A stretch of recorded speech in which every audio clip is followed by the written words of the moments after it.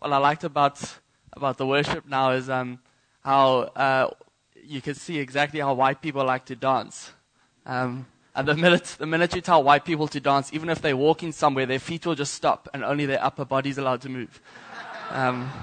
Which is why I think that gentleman got up and taught you how to do this, and you'll notice he didn't tell you what to do with your legs. What time?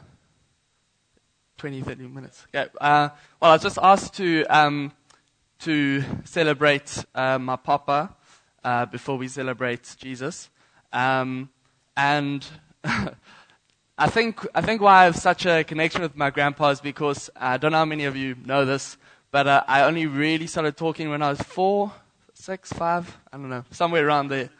I haven't really stopped since. But when I was younger, I would kind of just talk in rubbish. I just go whatever. And I think I had such a connection with my grandpa because he would be sitting in the car next to me and suddenly just go, and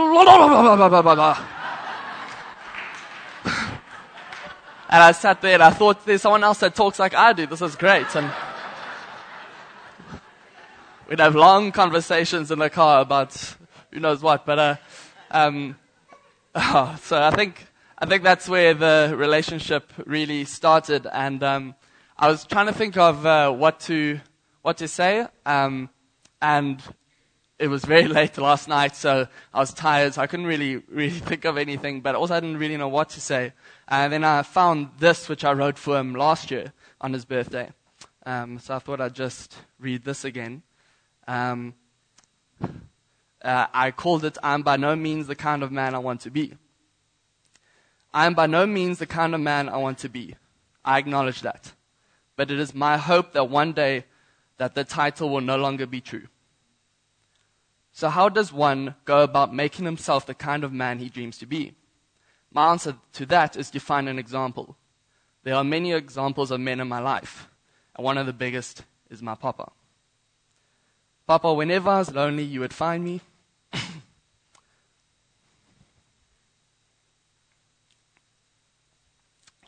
Whenever I couldn't believe that the challenge ahead of me could be overcome, you would encourage me to prove myself wrong. Whenever I was too tired to keep fighting or too weak to move, you would carry me until I was strong enough to continue myself. Whenever I was met with failure, you would inspire me to try again. Whenever I tried to thank you, you would just point to Jesus. You treat women with respect and men with honor. You protect the weak and inspire the strong. You set an example of how to love without the need to be loved back. You prove to the world that a marriage can last for over 50 years and not lose but gain love. You offer money to the poor and guidance to the rich. You advise the needy and encourage the strong. And you help without the hope of reward. And whenever we try to thank you, you would just point to Jesus. I love you very much, Papa. This I know, and it's hard to understand that no matter how hard I try, you'll always love me more. And I can't even thank you since you only say Jesus loves you more. And it scares me so much that one day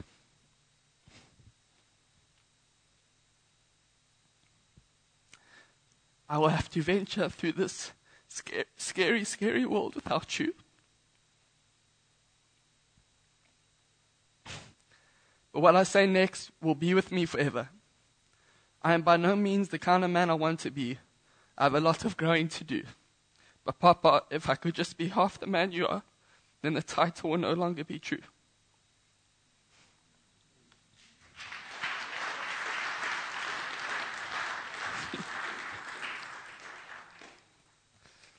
All right.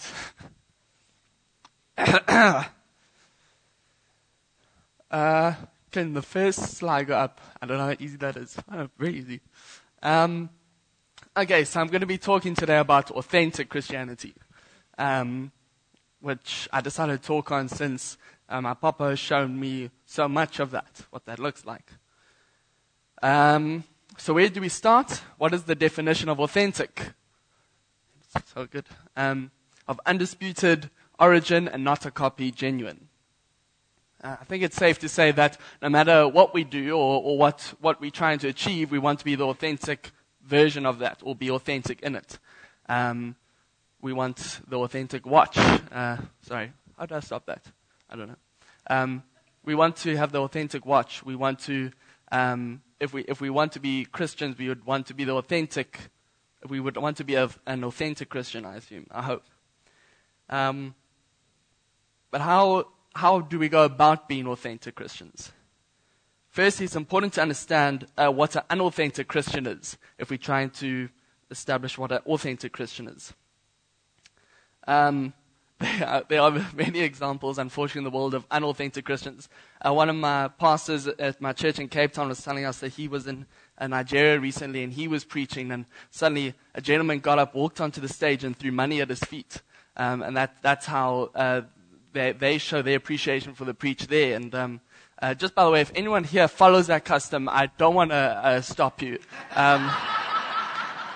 Don't get me wrong. If that's, please, I am a student. If you feel there's a need, there's the prosperity gospel in America and in other countries. I watched a preach on YouTube the other day where the gentleman began his preach by telling the congregation that he had bought a private jet with cash the other day. And then everyone gasped, and he said, and then I bought another one 4 times that amount in cash yesterday. And then he went on about saying how people, if they give him money, then they will be rewarded back. And there are many of these examples. At Kersney up the road at SCA, we had a preacher come and preach to us about tongues. And the next time we were at SCA, everyone could suddenly speak in tongues. It was really weird how that just happened all at the same time. And a friend of mine who he's shabby, bless him, but he prayed for me, and he put his hand on my head, and he was praying for me. It was a very good prayer. And then suddenly I felt this pressure on my head, and I started leaning backwards, and I had to fight back, and I was like, what's going on here? And he was under the impression that if I didn't fall over, then it wasn't a good prayer. And so there was quite a bit of force going on as I was being forced into the ground. And there are lots of these obvious examples of perhaps unauthentic Christianity slipping into our lives. But there's also more subtle ways that we can practice unauthentic Christianity. We hear it when Christians pray in loud voices with long words. I think that's the next slide. Yeah, and long prayers with long words and very good, nice flowing things for other people to hear. We see it when people perform great deeds in public, yet do nothing of that sort behind closed doors. I see it in myself. I see it when I go through a time where I struggle to go through the Bible, and the minute I have an opportunity to preach, I'm all over that thing. I see it to myself when I tell someone I'll pray for you, and then I don't actually do it. I see it to myself when I feel last night when preparing for this that I should stand up here and tell you that I've got this all sorted when I don't. And so there are these subtle ways where unauthenticity creeps into our journeys, and definitely creeps into mine. So where's the authenticity? I want to be authentic, but I so often feel fake. I so often feel unauthentic. I believe that one of the reasons for why we are, especially me, falling short of authenticity is because we have stopped asking this question here. How do I fit into the kingdom of God? Another way of saying that is, how do I serve the kingdom of God? It's a question that I don't hear being asked often enough. But if that isn't the question that I'm asking, then what am I asking instead? And that would be the wrong question, the other way around. How does the kingdom of God fit into me? How does the kingdom of God serve me? And it's the wrong question. So firstly, I'm asking the question the wrong way around. How does the kingdom of God fit into my kingdom? What is my kingdom? It's this whole life that I build around me to make myself feel special. It's the work that I have. It's the education that I have. It's my friends, my social life, the parties that I go to. It's this kingdom that I build around me. And instead of going, God, how does this kingdom serve you? How does this kingdom I've built around me fit into your kingdom? I rather go, God, how does your kingdom fit into this that I've built around me? And that's when we start seeing the authenticity creep in. Why is it bad to ask the question this way around, the wrong way around? because the kingdom of God can't fit into my kingdom. So I'll take this kingdom that God has, and I'll try to force it into this kingdom that I've built around me, and it just doesn't fit. And so what I find I start doing is I start picking and choosing parts of God's kingdom that do fit, that support this kingdom I've built around me. So where I should be sitting down and reading the Bible and listening to authentic preachers and going, okay, so my kingdom needs to fit into this, my kingdom needs to serve that. Instead, I'll choose the parts that work for the kingdom that I've already built, that support that. Don't murder anyone, no problem. But then Jesus says that if you hold anger towards anyone, you'll be subject to judgment. Some people I need to be angry at, so I'll ignore that part, but I'll promise I won't murder anyone. That fits into my kingdom fine. Don't commit adultery, easy, but then Jesus says if you look at someone with lust, you have already committed adultery. Well, that's tough. Maybe just the first part. And so we pick and choose, and so instead of approaching Jesus and going and saying, look, I want this to serve you, we build our own version of Jesus that just kind of looks more than us, really. Something that Papa loves to say, and I think I've said it before, is, correct me if I'm wrong, but God created man in his image, and ever since man has been returning the favor.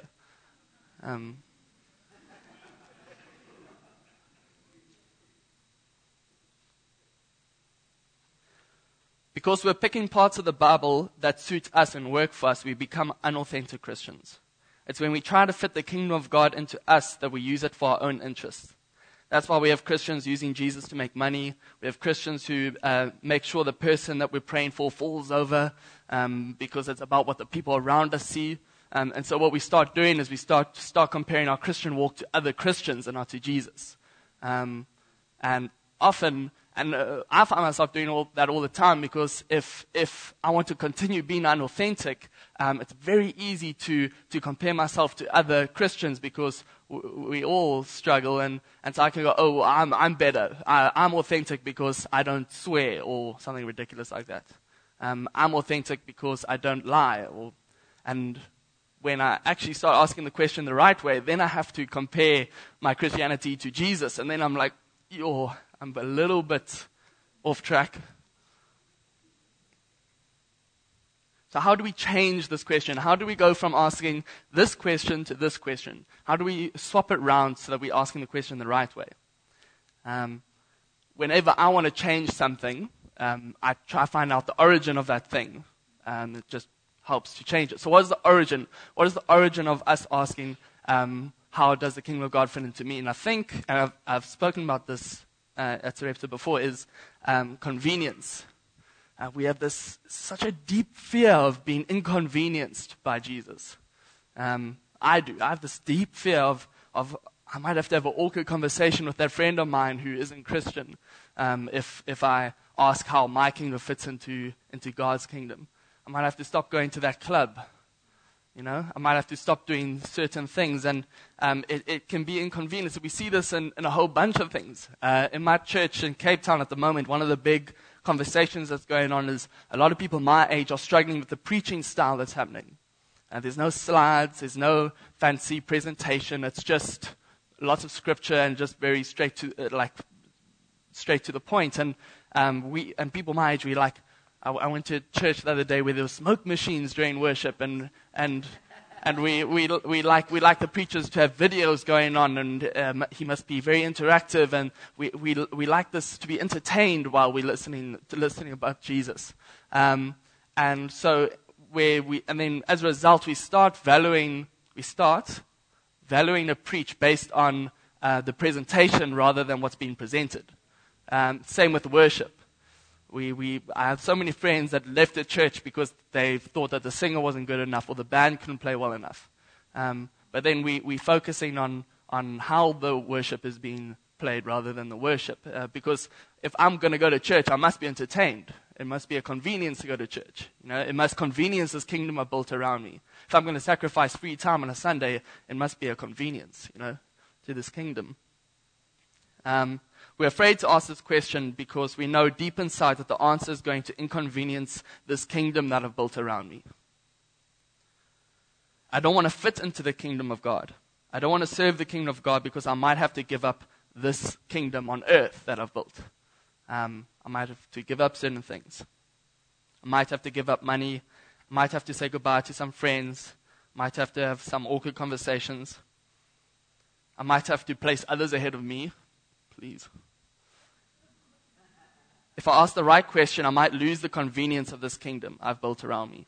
So it's easier just not to ask it. Or ask it, but then not answer it truthfully.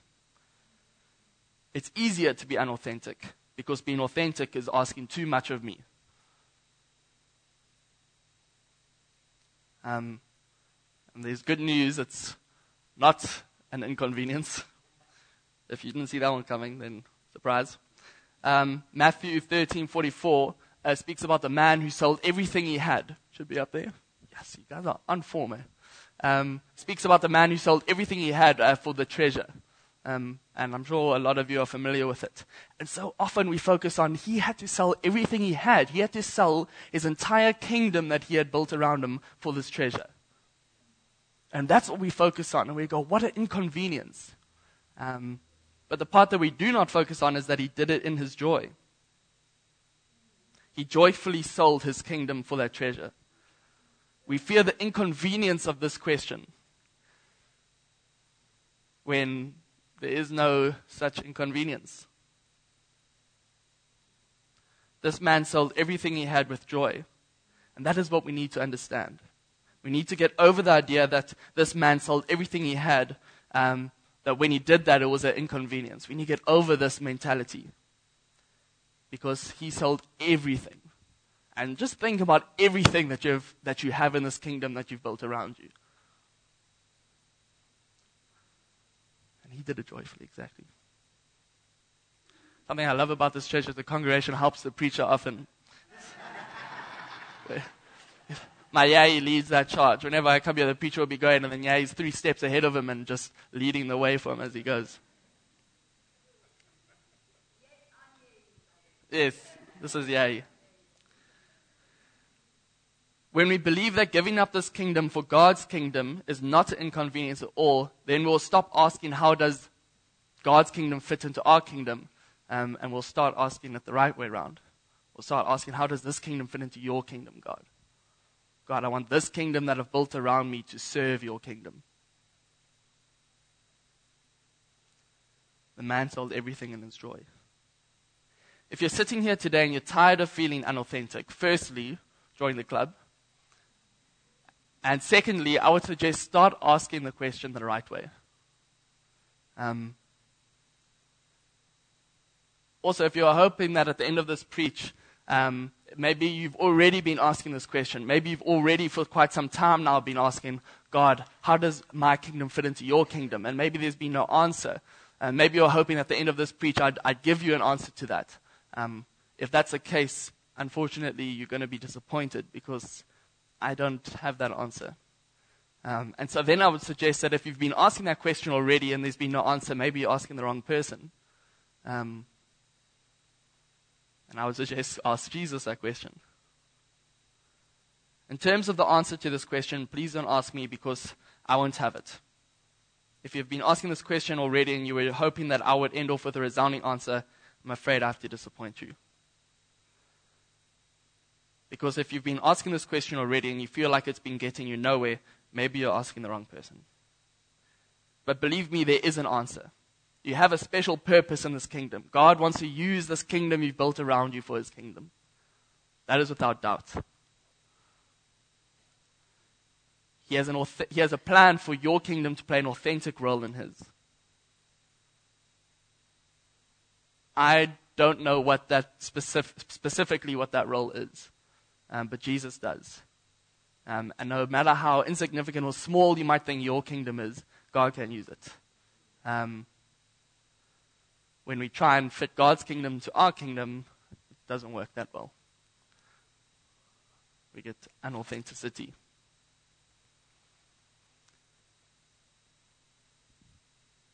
Yeah.